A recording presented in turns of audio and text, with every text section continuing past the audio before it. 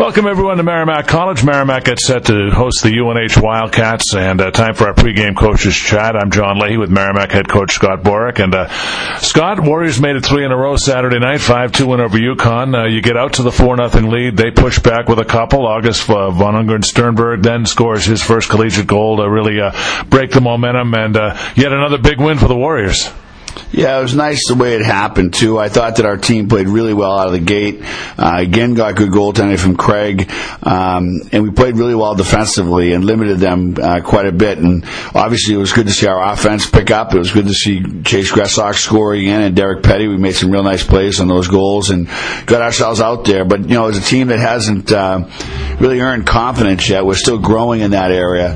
When they made it 4-2, that was tough. I'm certain that every guy on the bench started to feel it a little bit, and then August's goal was just huge for us, kind of broke their momentum and ended the game right there. Well, for large stretches of the game, Scott, I thought you guys were in control of it. You know, they did have that 8-minute pushback, but all in all, did you feel like that was one of the best games you've seen the Warriors play this year? I thought it was our most complete game. Because we played in all facets of the game. You know, we got good goaltending. Our defense defended very well. We held the lines really well. We didn't give them a lot of space. They have an exceptional group of forwards, and we were able to limit them and not give them opportunities because of our defense aggressiveness. And then our forwards were able to help on that end and then score on the other end. So as far as all the facets of the game, I really felt that was our most complete performance of the year. Hopefully it's one that we build from because it's a great brand of hockey. When we play like that, we create opportunities for ourselves. We really limit the other team and give ourselves a good chance to win. Well, you got a lot of production from the top line. Gressok with Petty and Tavernier. They've got 5 goals in the last 3 games. I wonder if you could talk about, first of all, their chemistry together and how you feel they performed as a unit. Well, I actually thought they were the best line in the rink that night, and they just didn't seem to have an answer for them. They were a heavy line. They all 3 of them get over the puck and play like a my puck attitude. They don't make it easy to get it back. They don't turn over pucks very much. And when they get like that and they play big like that, they are a load to handle because all 3 of them are good size and strong on their feet. And then what I thought they did really well is they really supported each other well. I thought they had a good game individually, but their puck support of each other led to 2 of the goals directly from that, and made it really an easy game for them. They literally, when they were on the ice, they were in the offensive zone probably 80% of the time. And the penalty kill's been real good lately, Scott. You had 13 straight kills. UConn did get a power play goal in that third period, but what do you think has been the key to that unit's success? Well, I think Coach Carr and Coach Siako have they changed the way we were killing penalties, and I think that's had a lot to do with it. We're not in our zone as much, and I think it's a system that we were using was a system that both of them had success with in the past, but realizing our deficiencies and seeing what we needed to do, coming out of break, they changed it, and it's been a really good change. I think our players are much more comfortable. I think our goaltender is seeing shots, but not the quality of shots he was seeing, and it's made us a better team overall.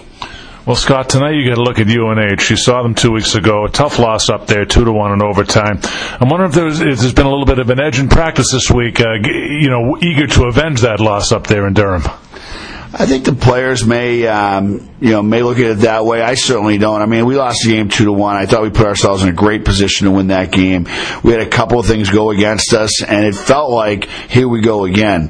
What I'm most focused on and what I'm most excited about is that our team was able to buckle it up and come back and win the next day at Northeastern with Kovacevic out, with only 5 defensemen dressed. And that game, I think, the UNH game in its disappointment has actually turned our season in a much more positive direction. And people have asked me, how can you go from where we were to winning 3 in a row? And our leadership is immense. It's the best leadership group I've ever been around, and they're always looking to the next game. And that's why, as far as an edge about the last game with UNH, I don't think that's the case. This is just a game. Let's build momentum. Let's continue to grow as a group. Let's continue to get better. That's been the focus of the team. That's been the focus of the coaching staff, and our leadership group has done a great job of amplifying that. Well, one thing we may see tonight that we didn't see last time is Max Gildon. He's been hurt. Coach Souza indicates he may be in there tonight. What does he bring to that UNH team? Well, he can be a breakout machine. He's an elite skater. He's a lot like I wouldn't say he's Cale Makar. because he's not as strong defensively as Cale is. But offensively, he is. He's very hard to handle. You have to keep him in front of you. He can break it a game open from his own end on a rush. He's really good at the offensive blue line. And he can shoot a puck, so the power play will get better. Their ability to break out will get better. The one thing about Max that we need to pressure him, because he sometimes tries to make the bigger play, and the bigger play can lead to a turnover, and he's going to impact the game either for them or for us tonight. And obviously, it's our hope that our pressure makes him impact it for us. And Scott, one thing I've noticed is you guys have scored first in each of the last 5 games. How much does that help to relax things and increase the team's confidence? I think it's been huge for our team. I think, I once read a stat where 72% of the teams that score first win games, and no matter what the sport. And it's interesting. I wouldn't have thought it would be that high, but if it is, or even close to that gives you the reason to score the first goal. I think when you have a team that's been offensively as challenged as we have this year, it's even more important that you score first. So there's no question that ability to relax and be up by 1 early in games or even after the first has been a benefit to our team the last 3 games, but we can't focus on it, obviously, because if it doesn't happen tonight, we still need to play the game. But I think our team is in a good place with that. I think we understand that being aggressive early is important to our game, and I think that's what's happened in the last 5 games. Well, we know UNH is going to adjust to the smaller surface here, Scott. That's much different than the Whittemore here. What do you think Merrimack will focus on in terms of what will be important for tonight's game?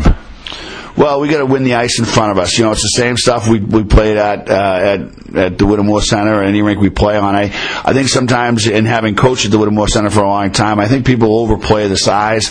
I don't think their coaches worry about it at all. All that it does really is it puts your skill closer to the net when you get into this rink. So mistakes here, like I already told our team, we could make a mistake in coverage at UNH and you still have time to recover. Yeah.